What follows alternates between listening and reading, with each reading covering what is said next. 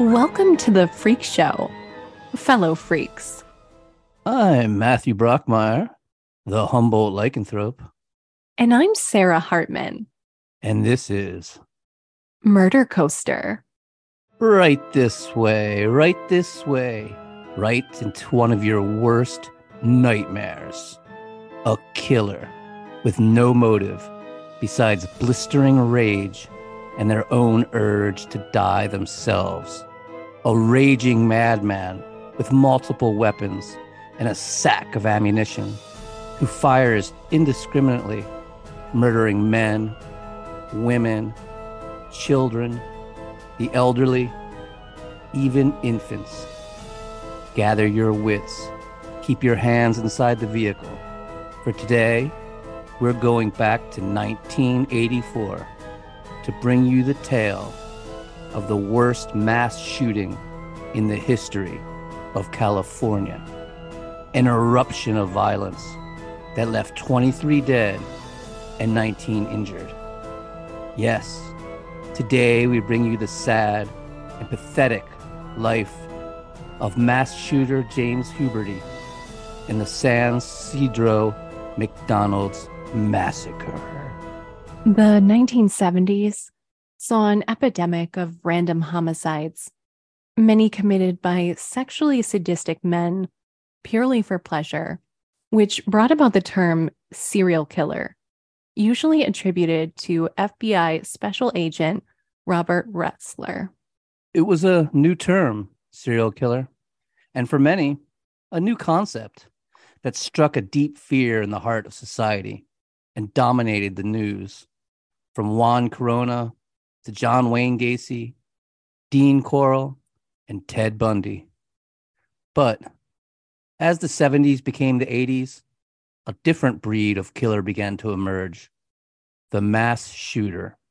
The terms mass shooter or mass shooting actually have no set definitions, like other crime terms such as serial killer. Some see it as any instance in which a number of people are shot, not always fatally, and include gang violence and domestic instances. But for our purposes today, we're going to define a mass shooting as an act of public firearm violence in which a shooter kills at least 4 victims. And we're not going to include gang killings, domestic violence, or terrorist acts sponsored by an organization. Yeah, this is what we're talking about today. We're not talking about gangs or terrorism. We're talking about terrifying lone shooters who lose their minds and go on a rampage. There's a slang term for it called going postal because of the spate of work rage gun violence from postal workers. The term is often frowned on, especially by the U.S. Postal Service itself, but it is worth noting that since 1983, 35 people have been killed in 11 post office shootings. Yeah, the notorious David Berkowitz, the Son of Sam killer, he was a postal worker, but his crimes definitely put him in the serial killer category. Today in America, mass shootings are unfortunately common, but they didn't used to be. Looking at it decade by decade is extremely revealing. In the 1950s, there were only 2 mass shootings in the United States. And in the 60s, there were 6. In the 70s, 12, and also 12 in the 80s. But the 1990s saw 23 of them. A crazy decade when school shootings became a thing. In the 2000s, the number of mass shootings actually went down a tad to 20. And 2002 was a year without a single one, which hasn't happened in 20 years. But in the 2010s, the number tripled to 66. And now in the 2020s, which are only 3 years in at this time of this recording, we've already seen 26. That's more than the 70s and 80s combined in just 3 years. If you choose to include gang violence and domestic incidents in the definition of mass shooting, as well as instances where less than 4 died, the numbers are astronomical.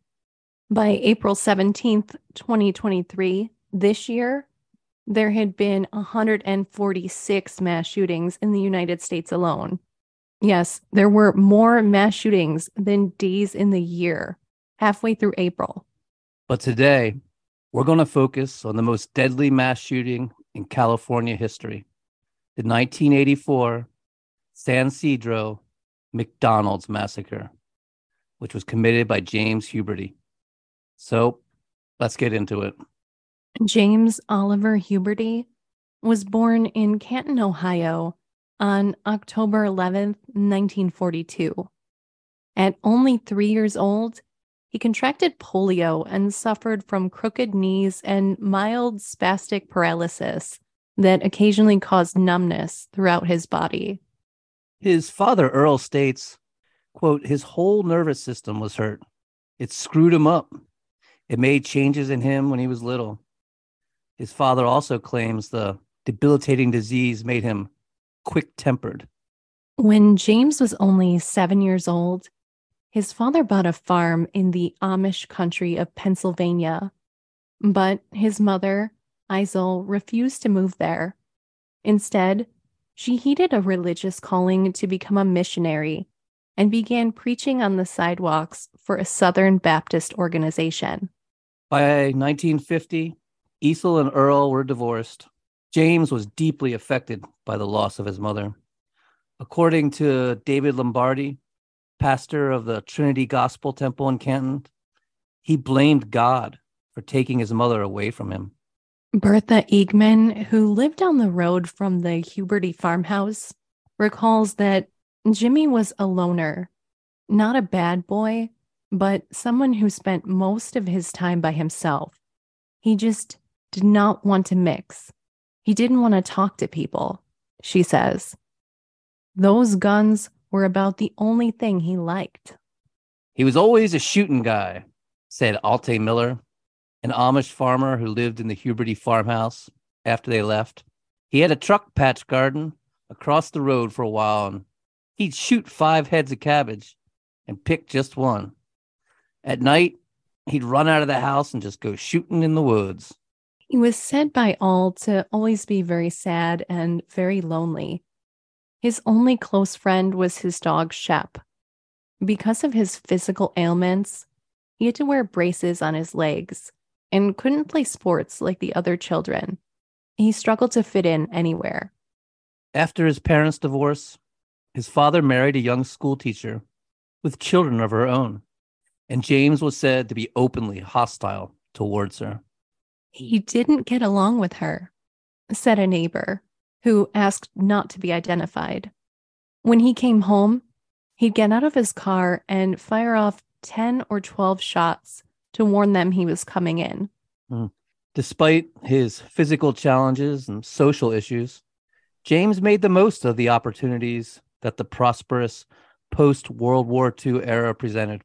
He enrolled at Malone College, a small humanities school in Ohio, where he met his future wife, Etna. He graduated with a bachelor's degree in sociology, then began training to obtain a state license as an embalmer and a funeral director. Another embalmer, Reverend Dennis Dean, noted while Huberty was mostly very reserved, he had a vast knowledge of firearms, adding, he was preoccupied with weapons and the things which various calibers could do to the human body. In 1965, James and Etna were married at the Trinity Gospel Temple. The ceremony was performed by Pastor Lombardi, who knew both the families well. Lombardi says of James, with him, he always felt a little uneasy about the way he harbored something inside. He was pent up. He had real inner conflicts, and he had a kind of an explosive personality. When you talked to him, you knew he had nervous anxiety and was wound up inside. In 1971, James and Etna moved into a large red brick house in a middle-class section of Massillon, Ohio, and set to decorating and furnishing it. Soon, the couple had 2 daughters, Zelia and Cassandra. The concept of a good and happy home life was extremely important to Huberty. He was determined to form the perfect family after being devastated by his parents' divorce and his father remarrying, as if he, being a good husband and father, could provide him with all the happiness that had been missing in his childhood. And he severed nearly all ties with his father. His father, Earl, said he was only allowed to see his granddaughters twice in the years ahead.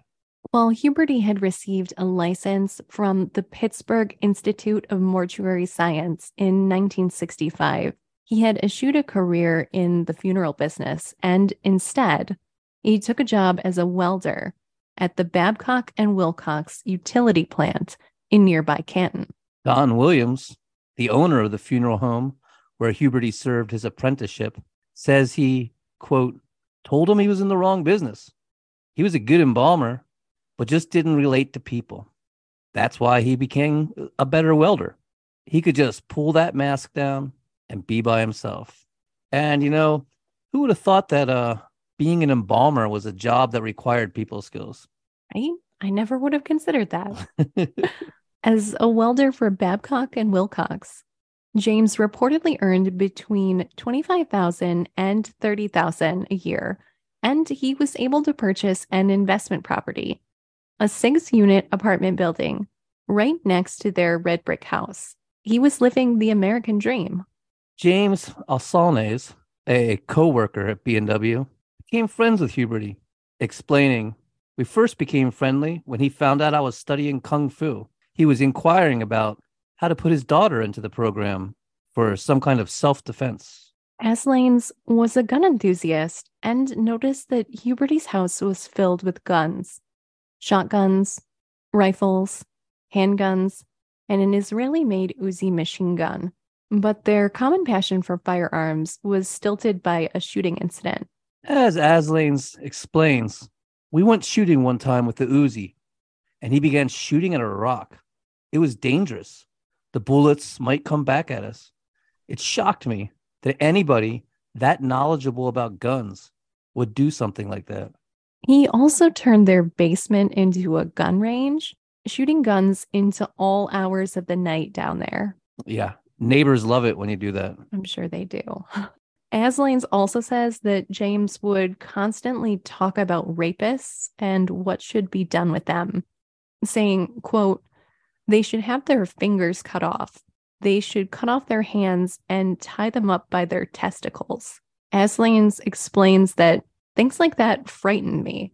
Yeah, it's creepy on just multiple levels. But Mike Mauger, who owned a tavern across the street from Huberty's home, says, "The only spark I got out of him was the time I asked him about his gun collection." Mauger said he sometimes saw Huberty peering out his open doorway holding a shotgun, going on to say, "In the bar business, you tend to judge people quickly. My instant reaction was, he's strange and weird." James grew obsessed with conservative principles about the sanctity of private property and land ownership. He put up no trespassing signs and bought 2 German shepherds, raising them to be attack dogs and guard his land. He became obsessed with survivalism and began stockpiling ammunition and foodstuffs. And James would often fight with neighbors about dog-related events. Cindy Strait, who lived across the street, remembers how a stray dog once defecated on Huberty's front lawn, and he came after the dog, a poodle, with a gun, chasing it into the alley beside Cindy's house. James was readying to shoot the dog when Cindy's father confronted him, convincing him not to kill the animal. James acquiesced, but not before telling Cindy's father that if he ever stepped 1 foot on his property, he'd kill him.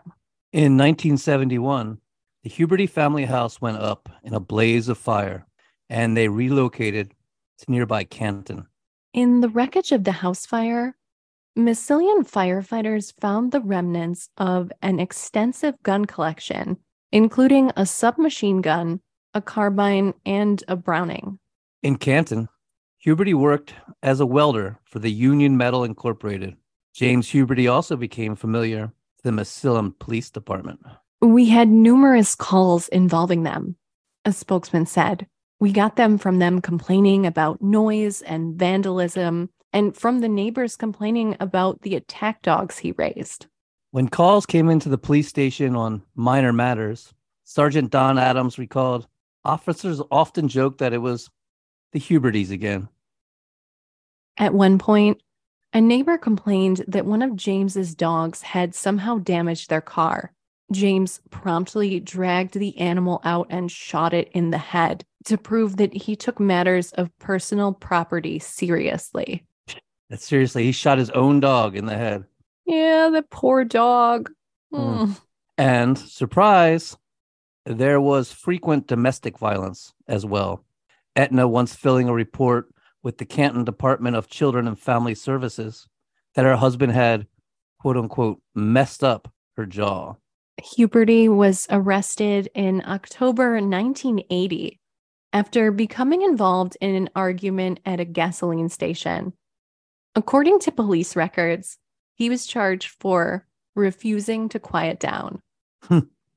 Refusing to quiet down. I didn't know there was a law against that. Now, I think it's some kind of a drunken disorderly thing, so I guess it makes sense.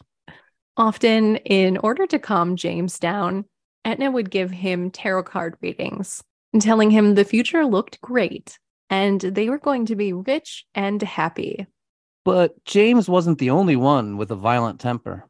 Etna, too, ran afoul of the law. At a birthday party for a neighbor's daughter, Etna instructed her daughter Zelia to physically assault one of the other girls.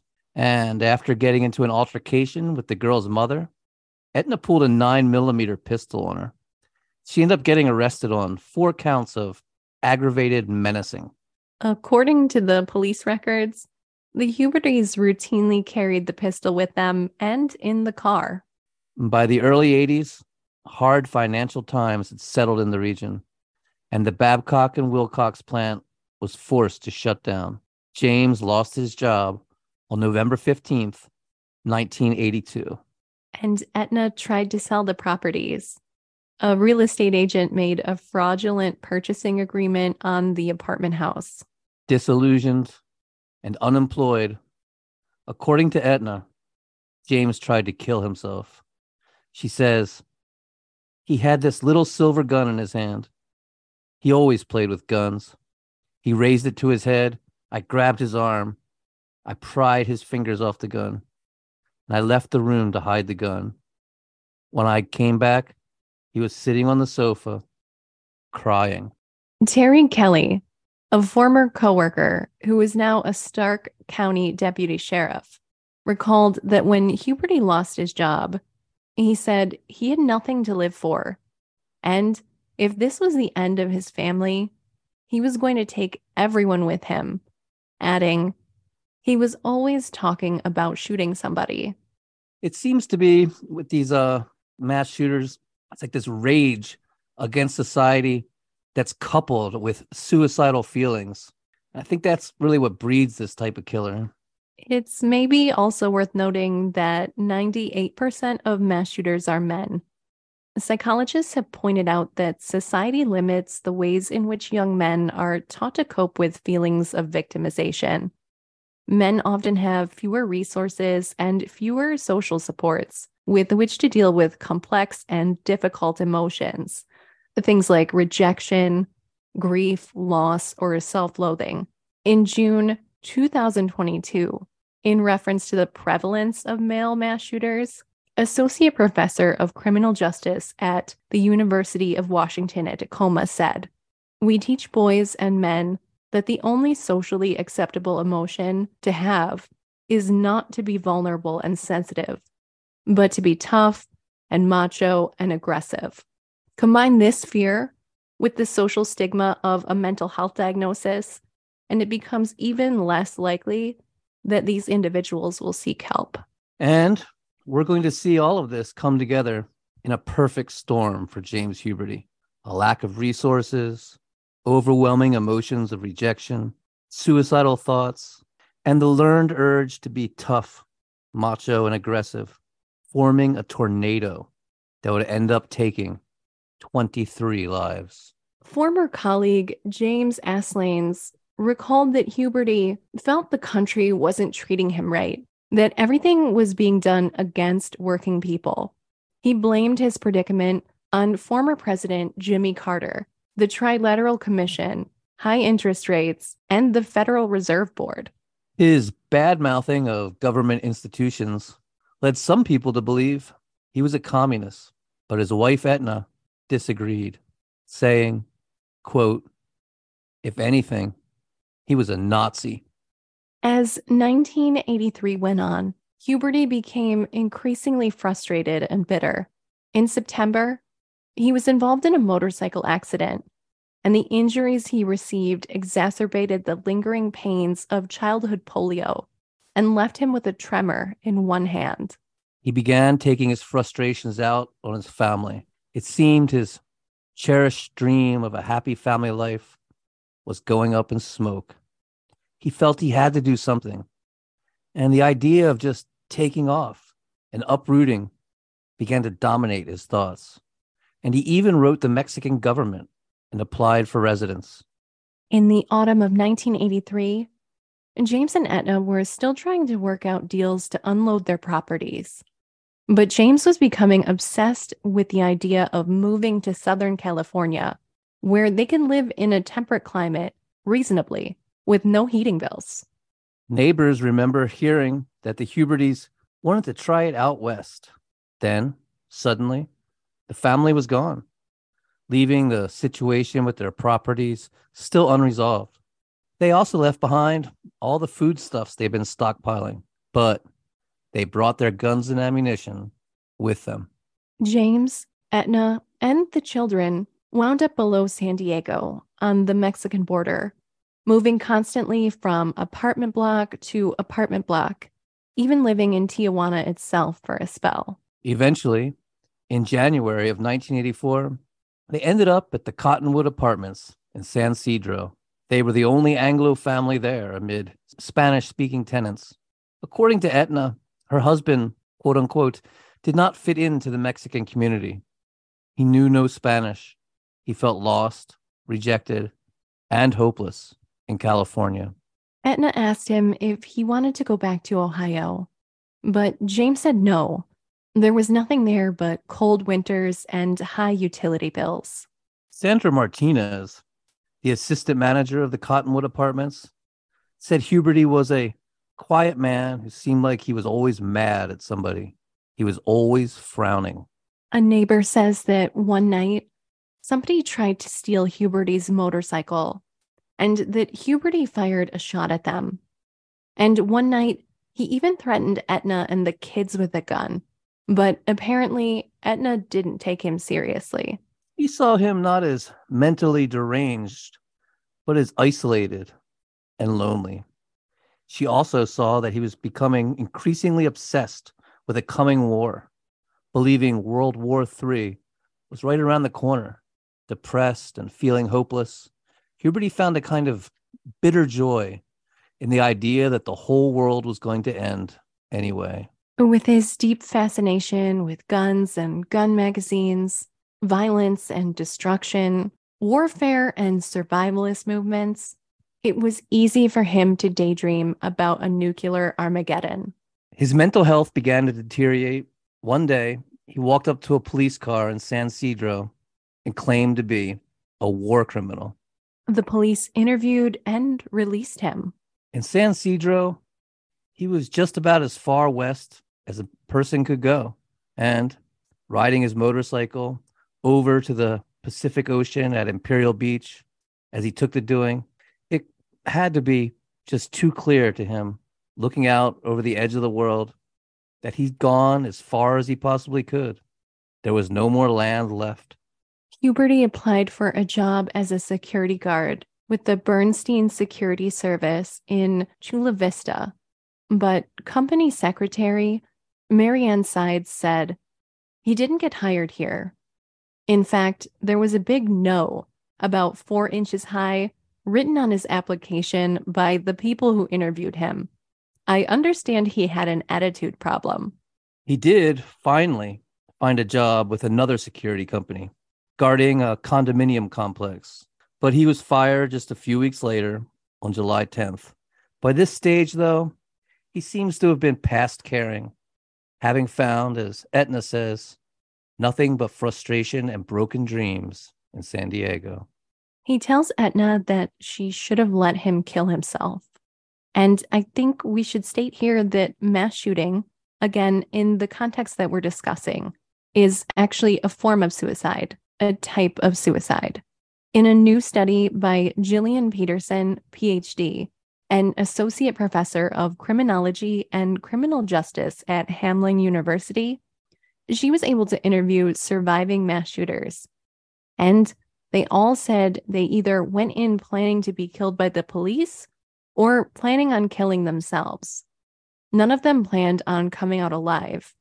And the number of perpetrators who were discovered to have documented evidence of suicide attempts in the study was staggering. She believes that one of the most effective ways to combat the rise in mass shootings would be to invest in more suicide prevention.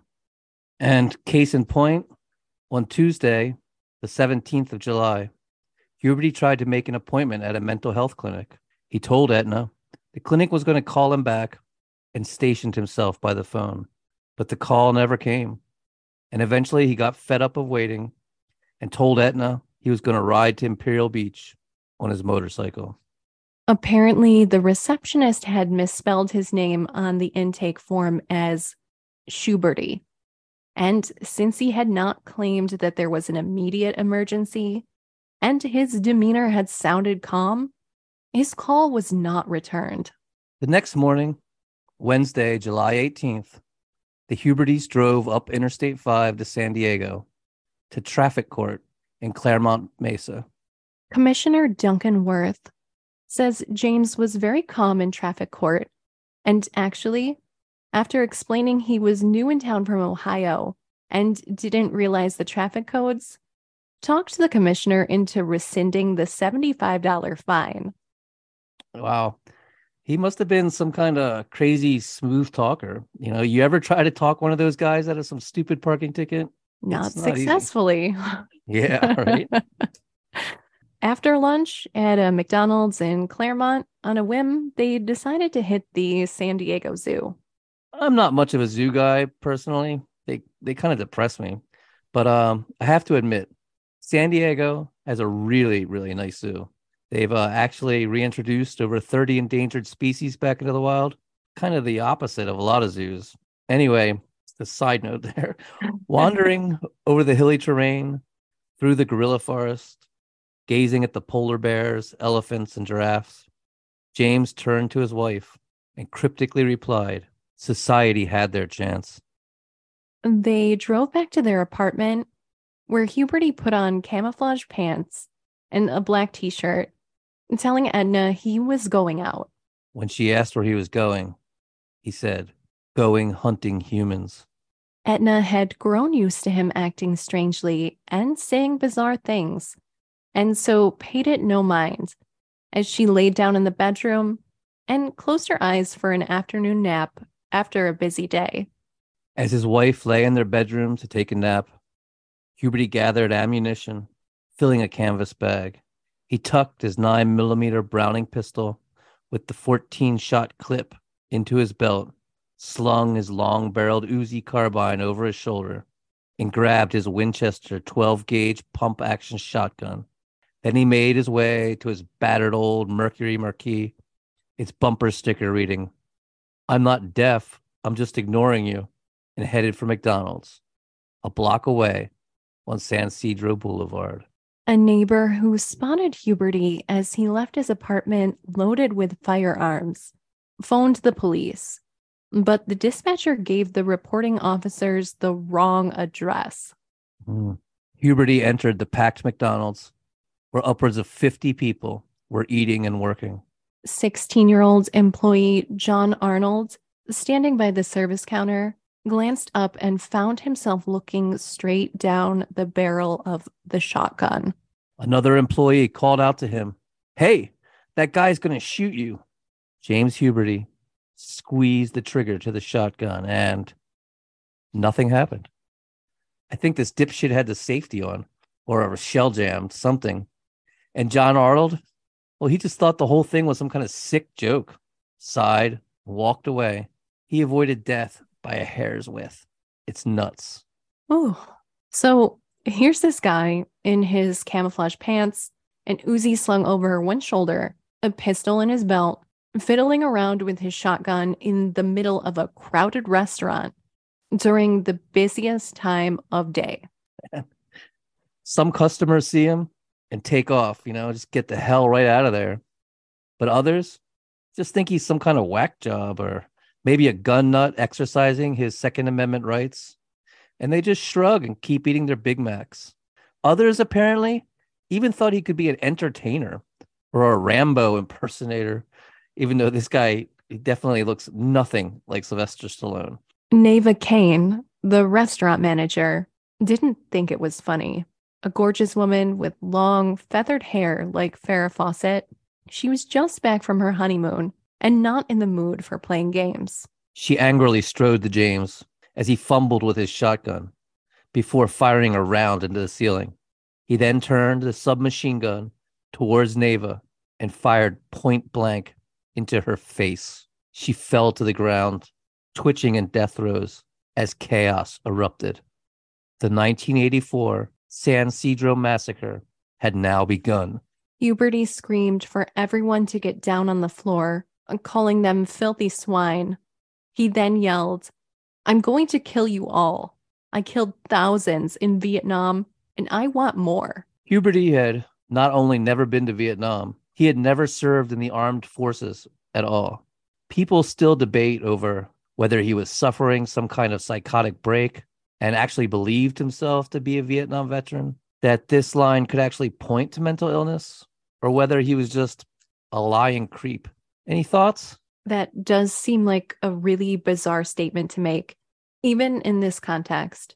But like you said before, Edna's used to him making bizarre statements, isn't she? So that's in character for him. While James Huberty's wife made attempts to convince him to go to counseling, and James himself attempted to seek help shortly before this point, we still have no formal psychological history that would help us paint a picture of what might be going on here. So I find myself looking to behavioral observations made by those closest to him. And there weren't a lot of people that were. So Edna, his wife, had reportedly stated that before James lost his welding job, he'd been hearing voices. A history of auditory hallucinations could point to a recurrence of psychosis here. It's a symptom he's evidently had before. But we also know that Huberty was obsessed with both firearms and conspiracy theories, particularly conspiracies involving the US government or the threat of war. So maybe a combination of those factors is coming up for him here.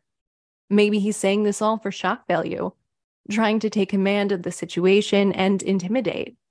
Maybe he's trying to make excuses for that ridiculous outfit. It's impossible for us to know now. Well, you left out what I consider the most possible of clinical reasons. Oh, yeah? What's that? Acute assholism. He's an asshole. He's a total fucking asshole. Back in the day, lying about having been in Vietnam was a very common form of assholism. You could often tell an asshole right away by their lying about having been in Vietnam. I think that there were some studies done on this, but I couldn't find them in my research. But yeah, I'm going with asshole on this one. I'm not inclined to argue with you. All right. Cool. Victor Rivera, his wife Maria, and their two children had just found a table near the door when the first shotgun blast echoed throughout the restaurant. While his wife clutched their children in her arms, Victor tried to reason with the gunman, pleading with him not to hurt any more people. And in answer, Huberty turned the Uzi on him and began firing. As Victor lay on the floor of the McDonald's, howling in pain, Huberty stood above him, shouting for him to shut up as he let loose on him with a barrage of bullets. The coroner would later count 14 bullet holes in his body. John Arnold, you remember him, who had miraculously not been shot, because the gun malfunctioned and he'd simply walked away thinking it was some sick joke. He was nicked by a shotgun pellet in the opening volley. And as plate glass windows shattered and bodies fell around him, Arnold dived under a seat. Recalling that harrowing day, he says, "I just pushed my head against the bricks. I scrunched into a ball. I tried not to breathe. I just thought, oh, please don't come over here." He would remain in that position, thinking that thought for the next 75 minutes. Huberty yells for everyone to be quiet, for the children to stop crying. And when the children continue to cry and scream, he begins to kill them, first turning to a group of women and children with an infant.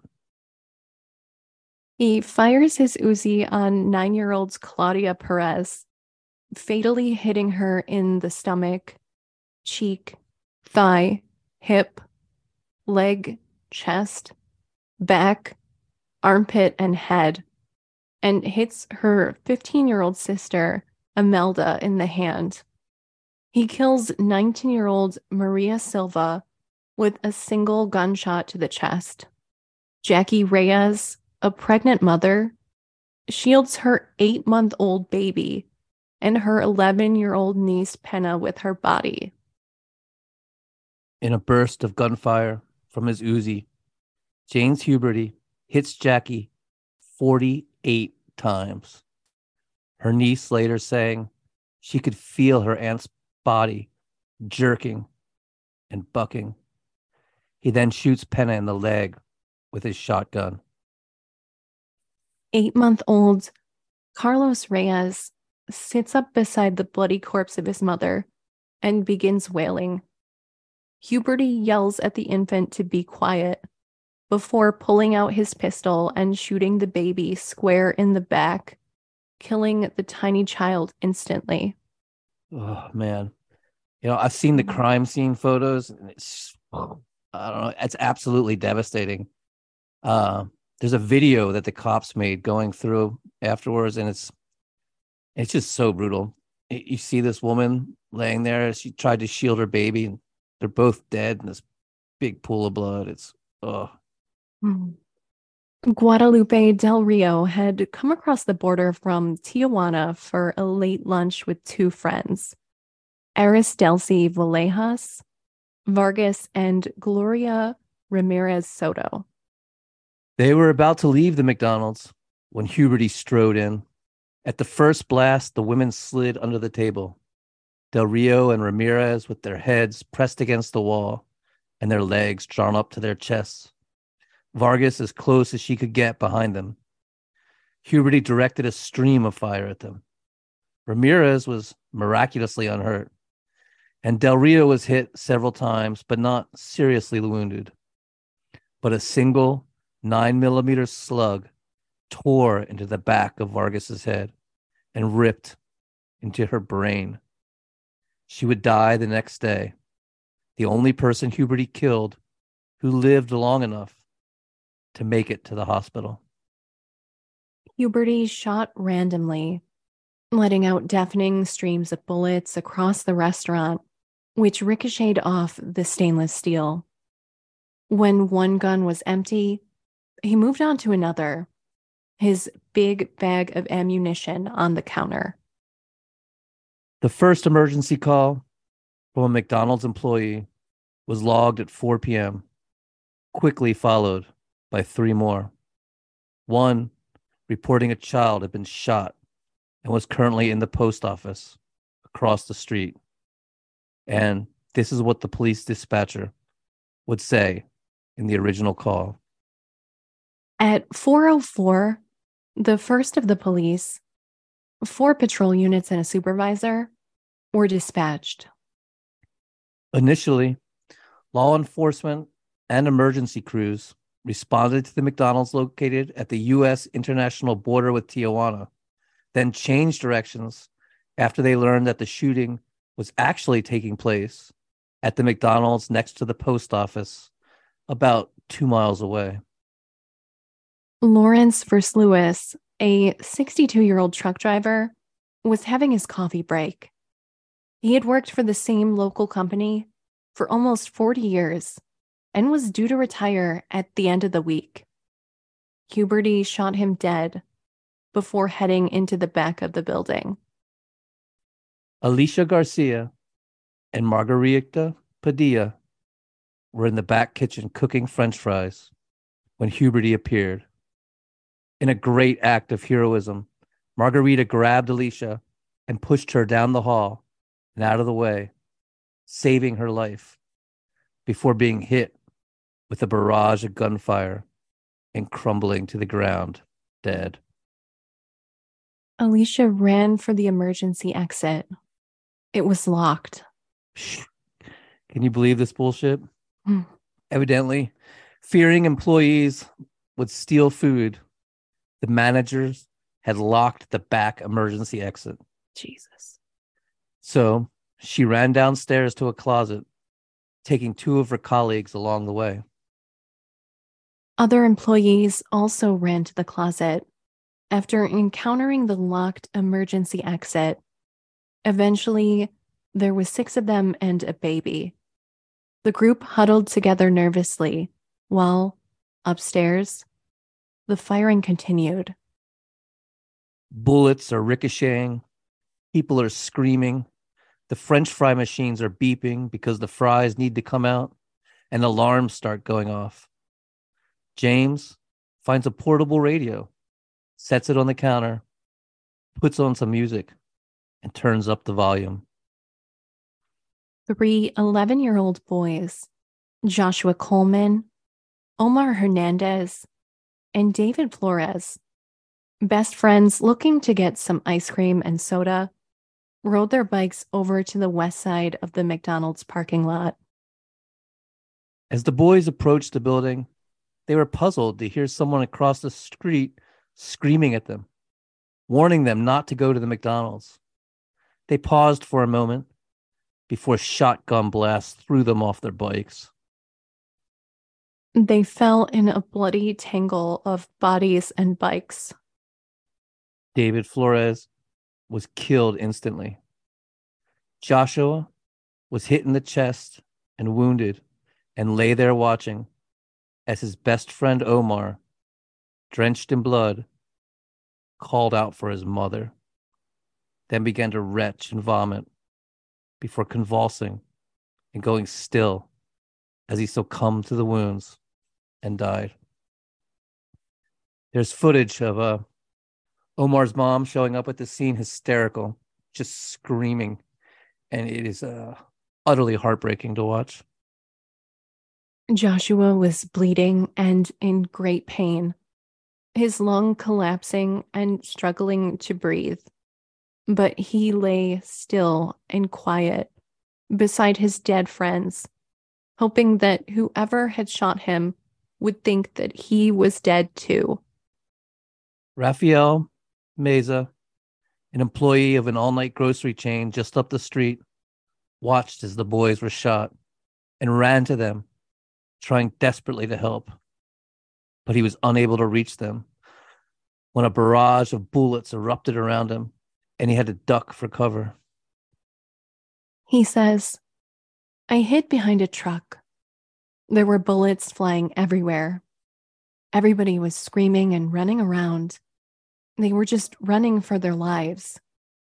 You could see people getting shot and falling down, just like in a shooting gallery that you couldn't get out of, just like in the movies. Joshua survived with wounds in his stomach, buttocks, hands, and arms after watching both his best friends, Omar and David, die of massive injuries to their heads and body.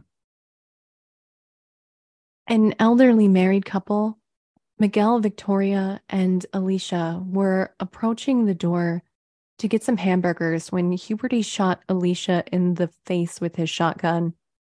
She fell to the ground in a heap, and her loyal husband knelt beside her in horror, trying desperately to wipe the blood from her face and screaming at Huberty, God damn it, you killed her.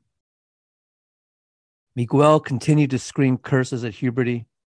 Huberty yelling angrily back as he walked up, leveled the shotgun at him, and shot him point blank.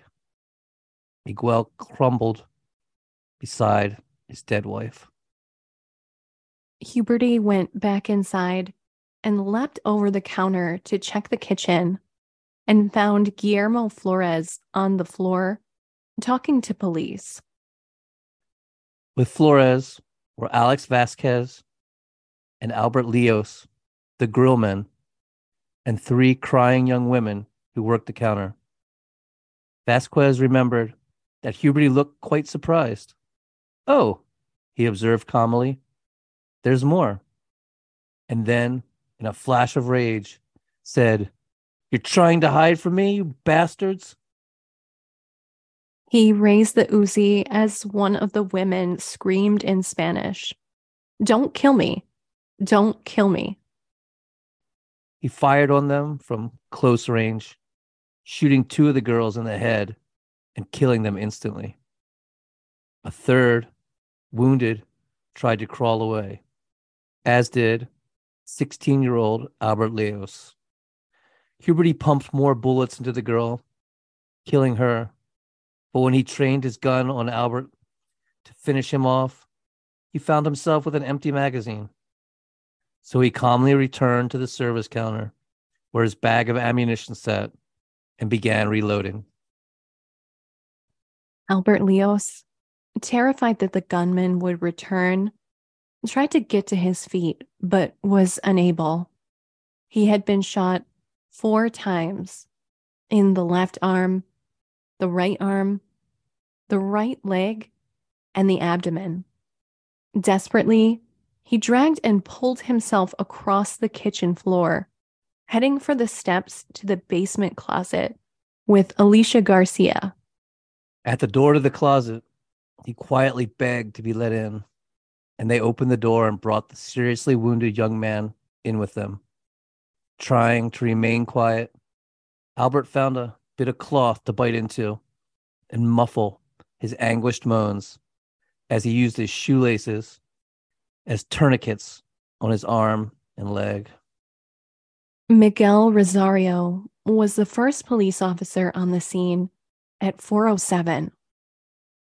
He initially thought it was for a wounded child at the post office, which is how the dispatcher had described the situation. He pulled into the post office and parked.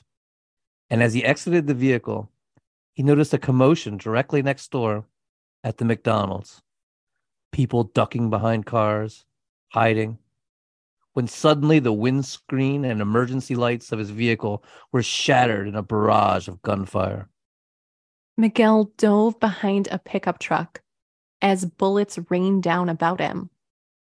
He alerted radio dispatch that a major siege was in progress and requested a SWAT team, calling out over the radio, taking heavy fire, request code 10. And another voice then said, Omega code 10. Maricela Felix, her husband, Estefolo, and their 4-month-old baby girl, Carla, were driving north to San Diego, but got hungry and decided to pull into the San Ysidro McDonald's for a quick bite to eat. Maricela wanted tacos, but Estolfo wanted McDonald's, so she had let him decide. They pulled into the McDonald's parking lot, and seeing all the shattered glass, Estolfo assumed there was construction going on. As they stepped from their car, Huberty opened fire on them with both the Uzi and the shotgun. Maricela was hit in the face with the shotgun, a pellet knocking her eye out. 4-month-old baby Carla, cradled in her mother's arms, was hit several times in the neck, chest, and abdomen. Astolfo, also wounded, grabbed the baby, and in the commotion, the couple ran in opposite directions. In a panic, wounded and bleeding, Astolfo passed the wounded baby to a complete stranger, who rushed it to police officer Steve Pernicano, who'd just arrived on the scene. Together, this Good Samaritan stranger and this police officer held the infant's wounds, the officer driving with one hand and administering first aid with the other as they all rushed to the hospital. With all the carnage and bedlam, there were heroes that day. Because baby Carla was the first victim to arrive at the hospital before the flood of gunshot victims that would later come, she was able to get immediate care, which is why it's believed she lived. You know, I saw the pictures of that baby in the hospital, and she was just so beautiful and big and healthy looking. You could tell she was going to be a survivor. And today, Carla is a strong, beautiful woman. Unfortunately, her mother lost an eye, complete use of her left hand, and suffers from daily physical and emotional pain. But she says she's just so happy that her daughter is alive. And she says she's found it in her heart to not hate the man who shot her. She's doing better than me because I kind of hate this guy a lot. Yeah, wow. At 4:08, a paramedic unit rushing to the scene is halted by gunfire. Meanwhile, San Diego Fire Department dispatcher alerts life flight emergency crews at UCSD Medical Center to prepare to dispatch helicopters. Victor Rivera, a maintenance man, had taken his wife and daughter to McDonald's. It was the little girl's favorite restaurant. Victor was shot dead. His wife and their 4-year-old daughter were both badly wounded. And out on the nearby 8-lane freeway, Interstate 5, a motorist was shot and wounded. This fucking asshole was firing at cars on the freeway. Can you imagine, just driving down the highway, minding your own business? Out of nowhere, a bullet comes whipping through and hits you. It's fucking crazy, man. And outside, the police closed off 6 blocks of San Ysidro Boulevard, and the highway patrol shut down Interstate 5.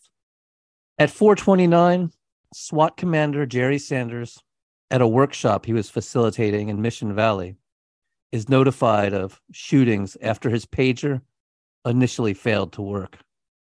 Others claim this was more of a party than a workshop, with a lot of drinking going on, and that Sanders had turned off his beeper purposely so that he wouldn't be bothered during the festivities. Sanders strongly denies this. At 4:35, a SWAT sniper team arrives and relieves officers at north side of the restaurant. And by 4:45, all officers around the McDonald's have been relieved by SWAT team members. At 4:46, 2 witnesses escape through the back door of the restaurant and are debriefed. And at 4:48, a more accurate description of Huberty is broadcast to the snipers, as well as confirmation that the gunman is alone and armed with multiple weapons. Yeah, they didn't know what the fuck was going on. Like, they didn't know how many gunmen there were, whether there was hostages. They didn't know if it was a robbery that had just somehow gone terribly wrong. But this case would change how active shooter situations were handled in San Diego.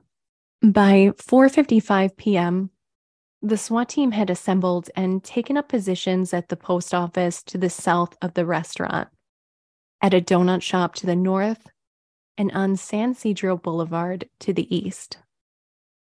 It was a difficult situation for the snipers. Not only were the McDonald's windows tinted, but many of them were now patterned with dense white spider's webs from the bullet holes, giving appalling visibility. Also, from a tactical point of view, Huberty was occupying high ground. The restaurant was elevated 3 feet with a retaining wall running around 3 sides. At 5:02, a second SWAT sniper team gets in place on the post office roof.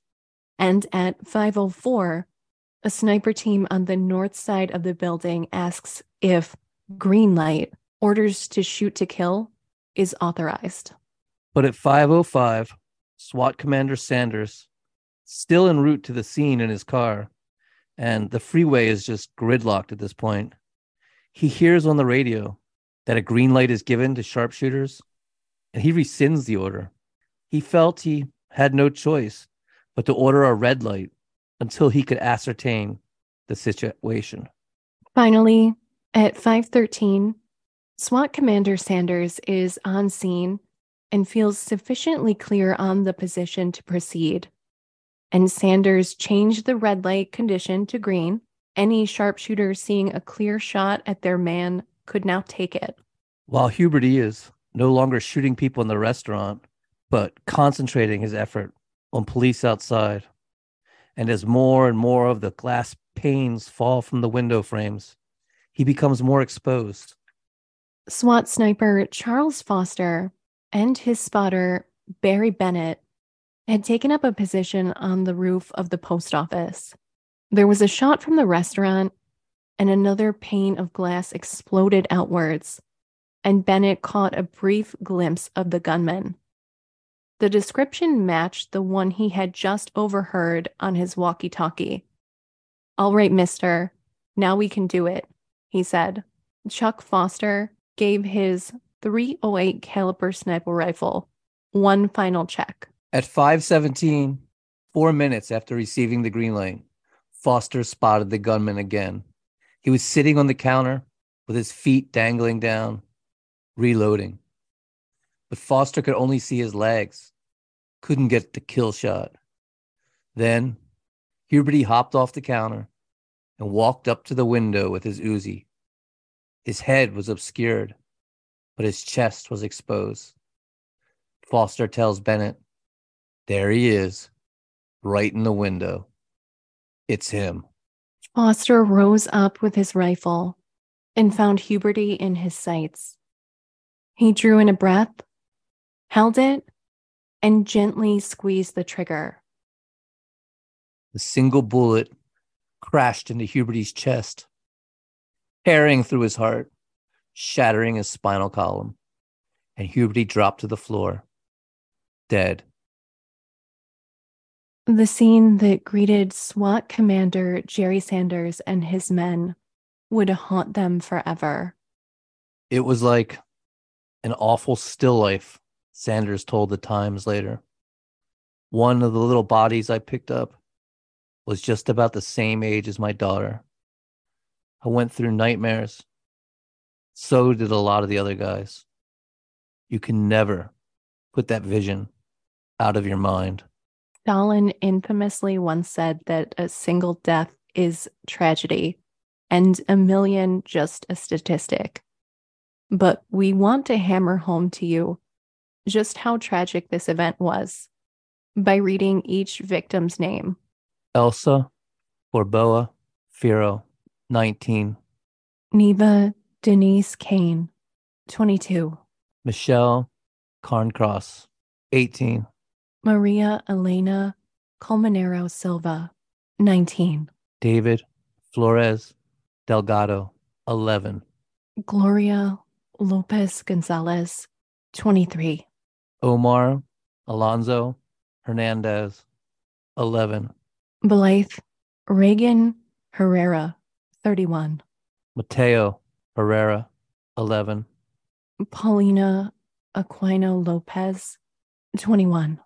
Margarita Padilla, 18. Claudia Perez, 9. Jose Ruben Perez, 19.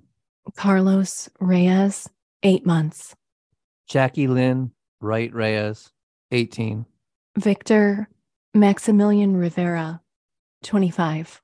Aristelci Vargas, 31. Hugo Luis Vasquez, 45. Lawrence Gus Lewis, 62. Ada Victoria, 69. Miguel Victoria Ulloa, 74. Due to the number of victims, local funeral homes had to use the San Ysidro Civic Center to hold all the wakes. The local parish, Mount Carmel Church, had to have back-to-back funeral masses to accommodate all the dead.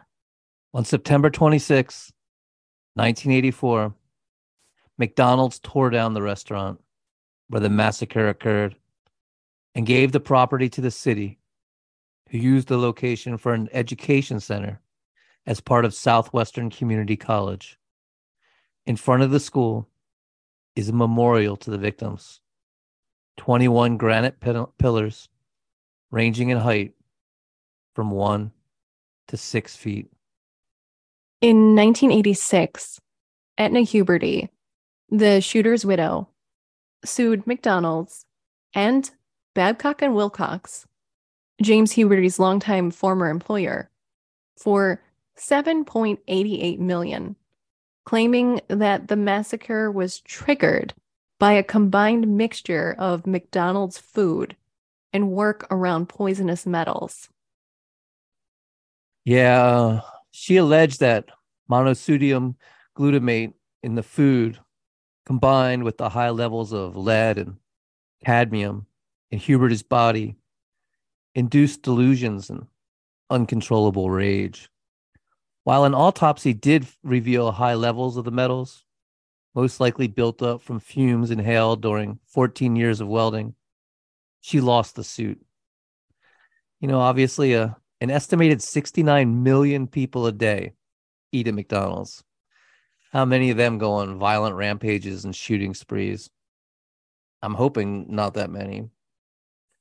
Autopsy results also revealed there were no drugs and no alcohol in his system at the time of the killings. Etna Huberty's young daughters were taunted at school, and the family moved twice within a year of the shootings. Remember Albert Leos? He was behind the counter and had the shit shot out of him before managing to crawl down the steps to the closet where other employees were hiding. In order to face his fears, he became a police officer. He says, "After I survived the massacre and I was recovering, I had sleeping problems, nightmares. And the nightmares were that I couldn't save anyone inside the McDonald's. I couldn't save the babies, the women, the children. It took me a long time to little by little work through that." One day, on patrol as a police officer, he found a burning vehicle beside the road and, investigating, thinking it was an abandoned car, realized someone was inside. He rushed into the flames, smashed out the window, and pulled the man out, saving his life. The man had fallen asleep at the wheel after working an 18-hour day as a painter and flipped the vehicle, which ignited it. So being inspired to become a police officer by that terrible, tragic day, it did end up saving this guy's life and shows a glimmer of hope in a forlorn world. Unfortunately, the 1984 San Ysidro McDonald's massacre would go on to inspire other killings. Sylvia Segrist spent a lot of time hanging out at the local mall in Springfield, Pennsylvania. She'd been diagnosed with schizophrenia, and shoppers and employees alike knew her for her harassment of customers and bizarre rants. The usual subject of Sylvia's rants was James Huberty and how good his rampage had been. On the afternoon before Halloween in 1985, Sylvia arrived at Springfield Mall dressed like a commando. She got out of her Datsun carrying a Ruger Mini 14 and immediately began firing at a woman using an ATM machine. For 4 minutes, Sylvia lived out her commando fantasy, killing 3, including a 2-year-old girl, and injuring 7.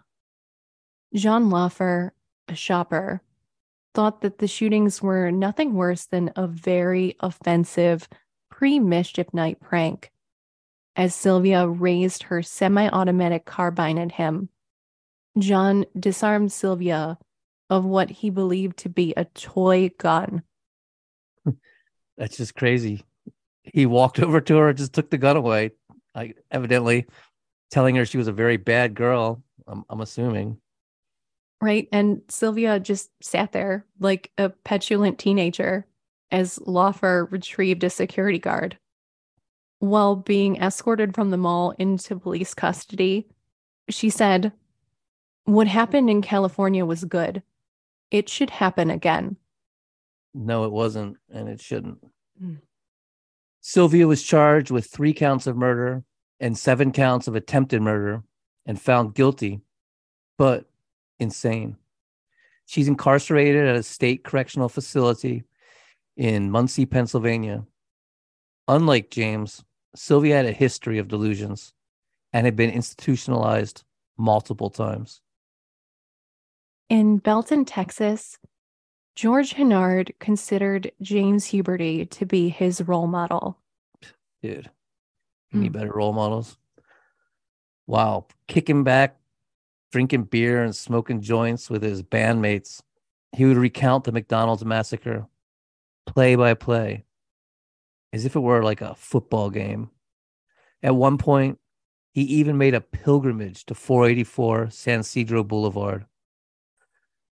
Among the items police would catalog as evidence at his house would be a VHS tape of a documentary about Huberty.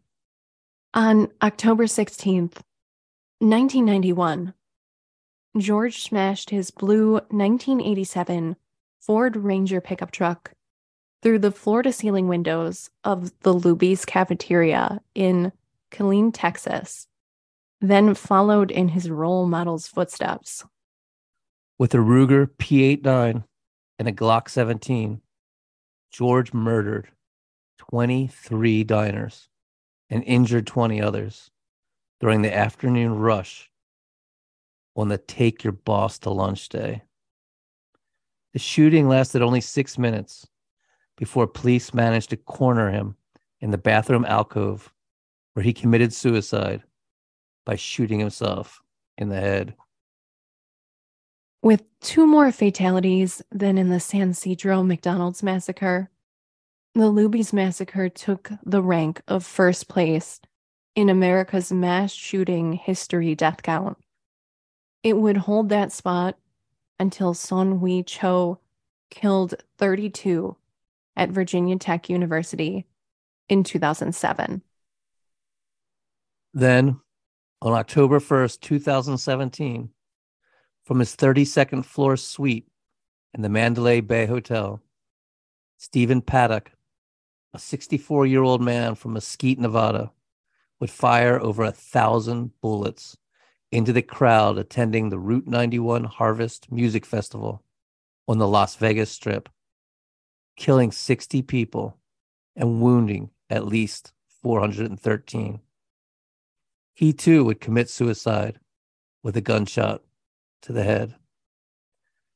Sarah, maybe you can give us a little psychological breakdown of what you think's going on here.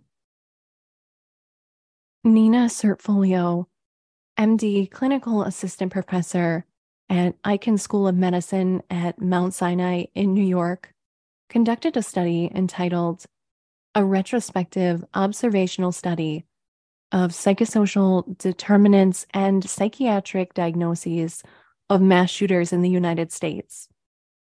This was published by the Psychodynamic Psychiatry Journal in 2022, as well as online with open access. We can post a link in our show notes for those who wish to read it in its entirety. Essentially, Sertfolio and her team combed through clinical background information on 35 surviving mass shooters between the years 1982 and 2019.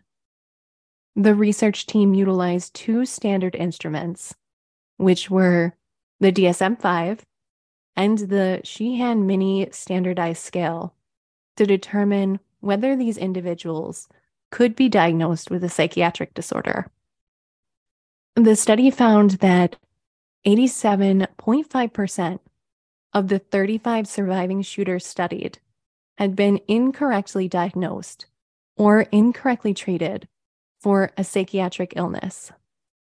Illnesses found among those studied included schizophrenia, mood disorders, delusional disorder, substance-related disorders, and post-traumatic stress disorder.